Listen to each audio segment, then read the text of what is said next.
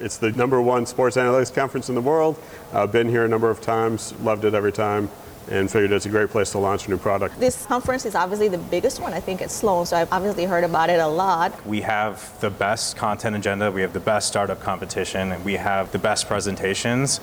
This is The Language of Business, a podcast designed to inform and inspire entrepreneurs and anyone thinking about a startup or a small business looking for a competitive edge. Hear about strategies that work and strategies that don't work from people who've been there and done that. I'm executive producer Don Kelly. Our host is Greg Stoller, Harvard MBA and senior lecturer at Boston University Questrom School of Business. The entire sports world is on hold, but that doesn't mean no one's talking about it. In this episode, we go to the MIT Sloan Sports Analytics Conference and meet 3 teams in the startup competition, and one of them winds up a winner. Here's Greg Stoller. Don, thank you. How do you bring the fun of the sport to the practice field? We're on location with CEO and founder of Uncaged Sports, Jonathan Day, at the Boston Convention and Exhibition Center, and welcome to The Language of Business. Thank you for having me. What does Uncaged Sports hope to achieve? We're hoping to bring a mobile application that focuses on helping players improve their swing, improve their pitching, and be able to do that in a competitive environment where they get to actually have fun while they do all the menial individual training that they typically have to do. But this goes well beyond just videotaping yourself and watching it on your iPhone. Oh, definitely. It uses advanced computer vision capabilities on a mobile phone to provide individual and immediate feedback on your swing and on your stance so that you can improve as quickly as possible. Is an amateur, though, going to understand how he, she, or they can actually improve? Oh, definitely. The whole goal is to make it as simple of feedback as possible so that they can say either raise your hands or the same thing that a personal coach would do for you, make it as simple and easy to you as possible. But who's the they in this case? Majority of users are going to be the youth athletes competing in travel baseball, little league, and similar for softball. But it can go all the way up to the major leagues. But my point is somebody watching these videos and providing instruction, or is it all AI? Oh, it's all AI. It's immediate. It's all on your phone. You don't have to save anything and send it off and wait for people to come back. It's within seconds of you taking the swing, it gives you feedback on what you could have done better. And if you curated, say, the baseball swings of the 30 best MLB players, how does the technology know what's good and what's bad? Yeah, so there are so many different swings and so many different ways of being successful in baseball that we try not to make it such that you want to fit a certain mold. We basically say, you have your own swing, we're going to adjust it to see how you do better and give you feedback such that your swing meets your own needs and requirements. Are there any sports that you don't cover?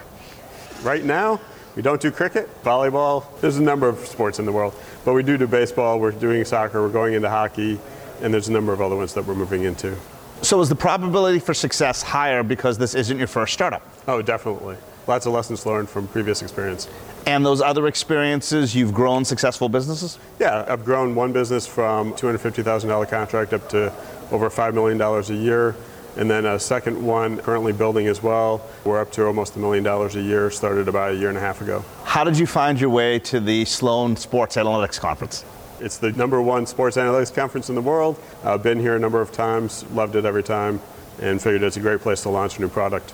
And what are you hoping? I mean, obviously only 2 people per track can win, but how would you consider yourself to have had a successful run? Get our message out there, get some feedback, hopefully get some meetings with potential investors and or sponsors within the professional realms. Are the users players, coaches, or teams? So the majority of users are players, but we also have an ability for coaches to set up their entire team so that they can view and track how their players have advanced over time and how often they're using the system. So would each player have a different file, sort of bookend, if you will? Or? Yeah, they have their own account, it tracks their own progress. But the coach is able to look at all of them as one set? Exactly. Right. What keeps you up at night about Uncaged Sports? Oh, it's a mobile app. There's millions of mobile apps out there right now, so how can we prove that we are better than everybody else? And how would you prove that? Just letting people use it and giving them that immediate feedback and showing that it actually is accurate and proven to work. What is your favorite sport? Favorite is hockey. And how often do you use your own app? I don't use it that often, but my son uses it quite a bit. And how old is he? He's 12. And what position does he play, and what is he using the app for? So he was a defenseman, and now he's changing over to being a goalie. So we're working on advancing it from just a stick handling app to helping goalies as well. That's terrific. Jonathan, thank you. Thank you very much. Jonathan Day, the CEO and founder of Uncaged Sports.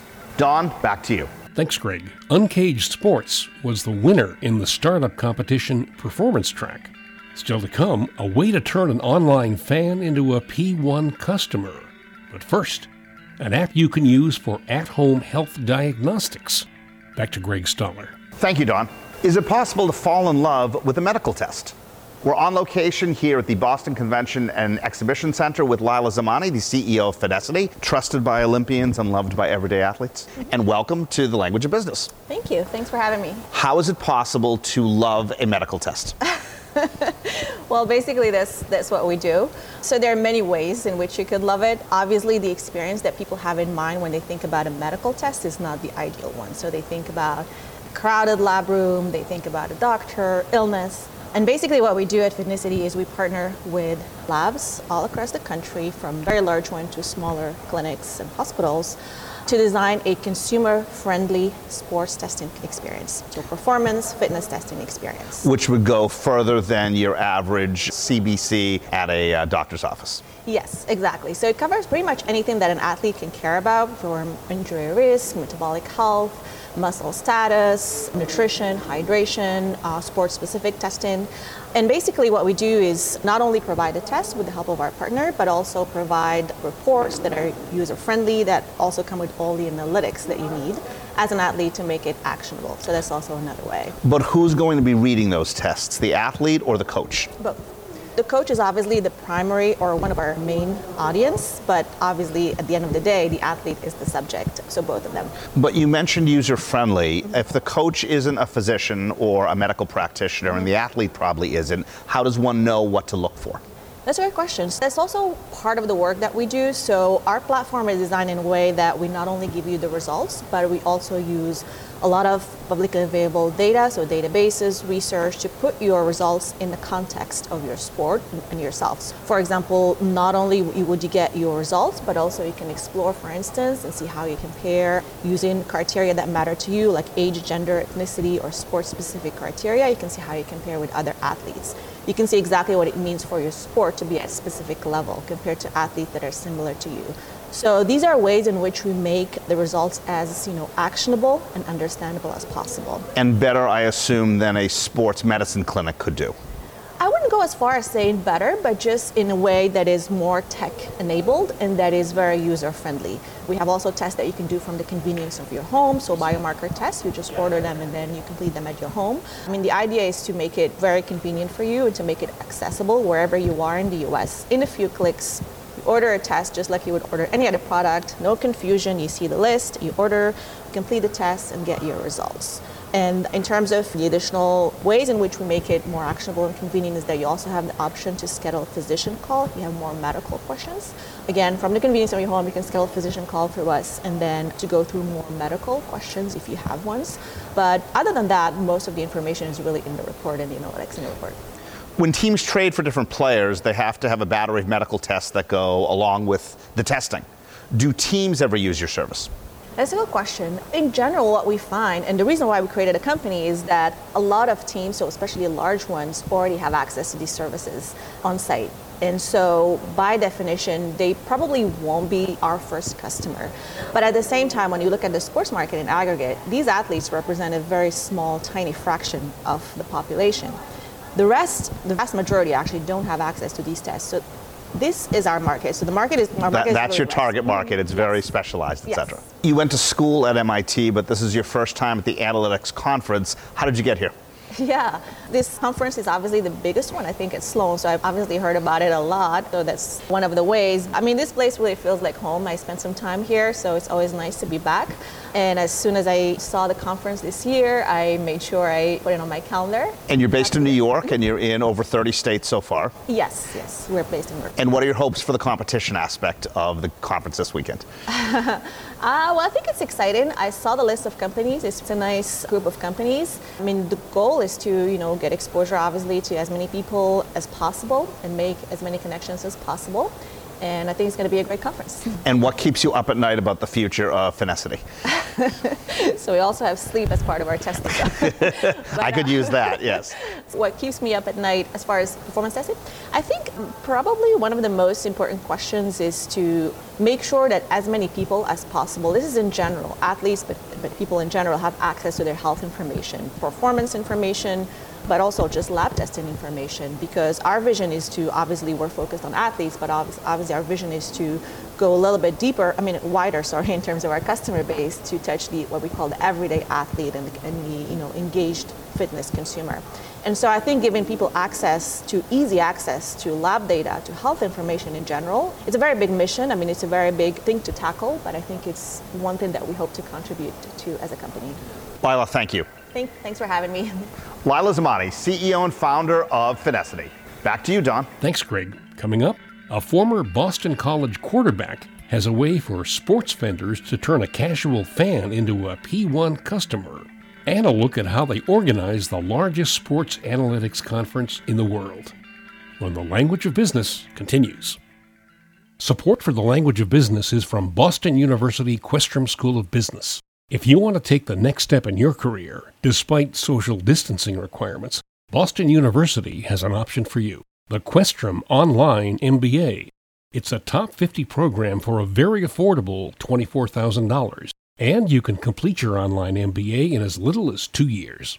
As an online MBA student, you'll be part of a truly global learning community with your fellow online MBA students all around the world. You'll join a network that includes outstanding faculty and staff in Boston and over 51,000 Questrom alumni and 335,000 BU alumni around the world. Interested? Get full details at bu.edu/Questrom. You're listening to the Language of Business look at the MIT Sloan Sports Analytics Conference, the largest in the world. Once again, Greg Stoller. Thank you, Don. Whenever you watch sports, you want to be incognito, but not if Quinton Porter has his way. He wants to identify who you are and ultimately convert you. He is the VP of North America of Pico, and we're on location here at the Boston Convention and Exhibition Center, and welcome to the Language of Business. Thanks, Greg. Glad to be here. What does it mean to be identified? Identified means that I've got a first-party customer profile on you as a fan, and I have control now of how I engage with you and target you, retarget you, and generally there's some information on that profile that's helpful when you're communicating with them more effectively. And is this involuntary or voluntary identification? From a fan standpoint, it's all voluntary. Yeah, the fan is identified by Pico because they've engaged in a Pico activation, which is just on behalf of the team, and they're interacting with the team in a fun way, whether it's a game or voting on something or a trivia, and it's happening on their native channel. So they're already fans and they're already engaged, and we're just letting them do something else that's fun and willingly sharing information in a one-to-one communication with the team. So walk us through this. I'm watching the Patriots on TV. I post something on Facebook. What happens next? Yeah, so if you're watching the Patriots, and most fans are also looking at their social pages, so they're seeing the Patriots post come up about the game and a touchdown that's scored, and let's say it's a great touchdown, maybe I can vote on the best touchdown that happened in that game, or I can answer a trivia question about the player, and the Patriots just create these things pretty easily. But instead of me just liking and commenting or posting with your hashtag, which is all great, we want to have that happen. And instead of that being the case, and that's the end of the story for the team, they just got some pretty cool social engagement from you as a fan. We're letting the fans do something else that's fun, and that now instantly the Patriots now have a one-to-one communication channel with you, and I have identified you in their first-party database. So who is your customer? Is it the teams or is it the league? It's the leagues and the teams. And how do they pay you? It's just a SaaS subscription model, and we let them run with it, and we also support them from a strategic standpoint. So it's not just giving them technology and running with it. The team in Israel, which we'll get to, is very smart and knows the industry really well, and we help them execute what it is that we're giving them from a technology standpoint. You have a personal interest in this, having been the former quarterback at Boston College. Mm-hmm. How did you make your way from sports icon to actually VP of North America? Oh, well, thanks. Yeah, I finished my MBA at BC while I was playing up in the CFL and winding my career down. And I decided to hang up the cleats and went into actually private equity venture capital. but with an eye towards, are some of these startups that I'm looking at going to be interesting? And so I did find one initially, which was based in Reston, Virginia, and ran revenue for them for 5 years and grew, and was lucky enough to be reached out to by Pico, and instantly I knew that they were onto something, so I jumped on board with Pico. Did they find you or did you find them? It was a little bit of both. They found an employee of mine at Zoom who told me about them, and then I connected with the CEO, and it went pretty quickly from there. How do you communicate when they are 8 hours ahead of you, depending on what time zone you're in? They're in Haifa, you are here in Boston. Yes. How does that whole thing work out? Luckily, they are up very late, and they are up early as well, just like I am, and we communicate really well. We haven't had a problem with that. The team of founders is obviously really dedicated, so they've been good enough about getting up at midnight and getting on calls with me, or answering client emails and questions in the middle of the night. Hopefully that won't last. We're going to be growing our footprint here in the States here really quickly. Why the Sports Analytics Conference, and why now? Yeah, this is a great conference. I've been here a couple times at my previous company, and it's sort of the biggest and best, event of its kind. Obviously, we're focused on the business side, not the performance side. But for us, for one, we're up for a Fan Experience Technology Award, so we're here to hopefully win that, and also get a chance to meet with people who you don't typically get to talk to too much because they're on the data side of things. We talk to a lot of marketing people and digital folks, but here's a really good chance to meet the people that handle the data for teams. Are you competing or networking or both? Both, yes. And what are your hopes and dreams for the competition aspect of it? That we win the Fan Engagement Technology Startup Award, and that I have some really quality meetings, which I already have. So I'm almost have a full schedule of meetings lined up already. And one of the goals maybe is to not have to sit at the booth and strike up random convo with people, because it's not always fun. What keeps you up at night about your role as VP of North America or the company as a whole?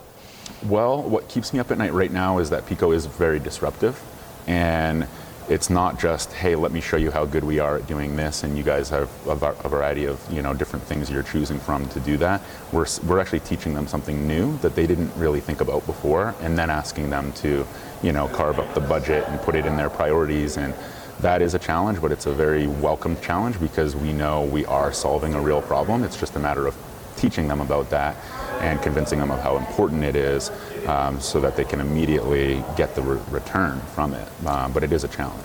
And what is your competitive advantage in a phrase? Our competitive advantage is we're the only ones doing what I explained to you in the way that we are.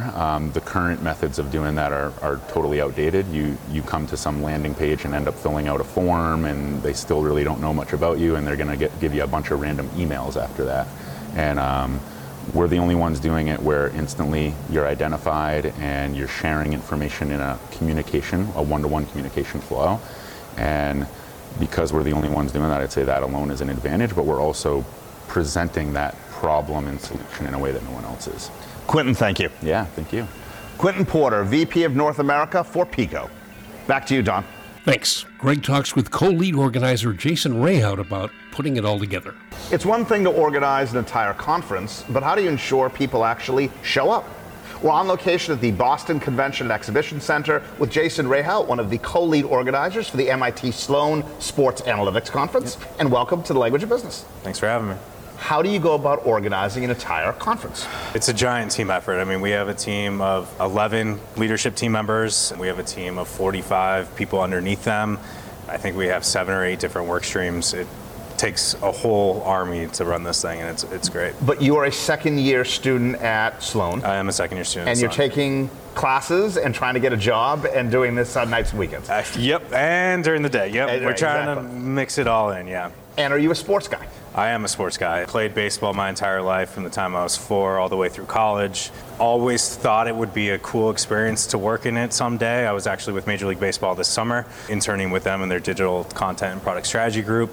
Had a great time, learned a lot. This is now the culmination of my business school experience. And what's going to happen after you graduate, finishing your second year? Going back to my old company, Deloitte, Deloitte Consulting, where I was before. Really enjoyed it, hoping to work and do projects related to the sports industry.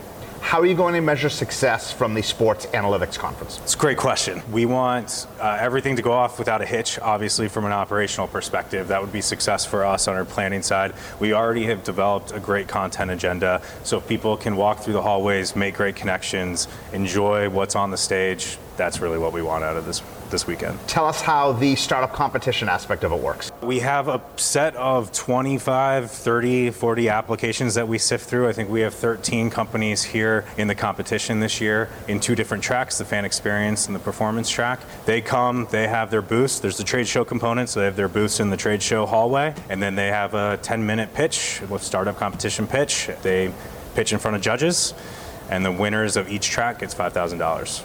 And it's only winner take all. There's not a second stage or second or third place. Winner take all for each track, yeah. So there's 2 total winners. And how many attendees are you expecting? Roughly 3,000, 3,300, yep, somewhere in there. And if my research holds up, this is your 14th consecutive year doing this? 14th consecutive year. What makes number 14 different than 1 through 13? I think every year we just continue to build on the content agenda that we have. We continue to get better panelists, more accomplished panelists, a lot of interesting topics. The startup competition gets tougher and tougher. We continue to make the competitive advantage presentations a lot more analytical and continue to grow those. And then this year I'm really excited about the different interactive events that we have going on. So we have table tennis, we have a Jeopardy style events, we have our first robotics competition. We have a lot of middle school, high school students showing off their robots. So we're trying to get more and more attendees involved in the conference rather than just show up, watch a panel. What makes your sports analytics conference different than anyone else across the country? I think a lot of it has to do with the tutelage of Jess and Daryl, our co-chairs, and being able to work with them. You know, I think we have the best content agenda, we have the best startup competition, and we have the best presentations, and we couldn't do it without our sponsors either, and so we have a lot of great partners that we work with on this. Jason, thank you very much. Yep, thank you. Jason Rehhaut, one of the co-lead organizers for the MIT Sloan Sports Analytics Conference. Back to you, Don. Thanks, Greg. And that's our latest episode. The Language of Business is available wherever you get podcasts. We have downloads in 62 countries that we're aware of, and 10 more that are marked as unknown. We really appreciate the support. If you like the podcast, please subscribe and you'll automatically receive new episodes. Our social media is by Jennifer Powell of the Excellent Writers Group. Consulting producer, Helen Tierney of Happy Accident Productions. Direction, audio editing, and voiceover by yours truly.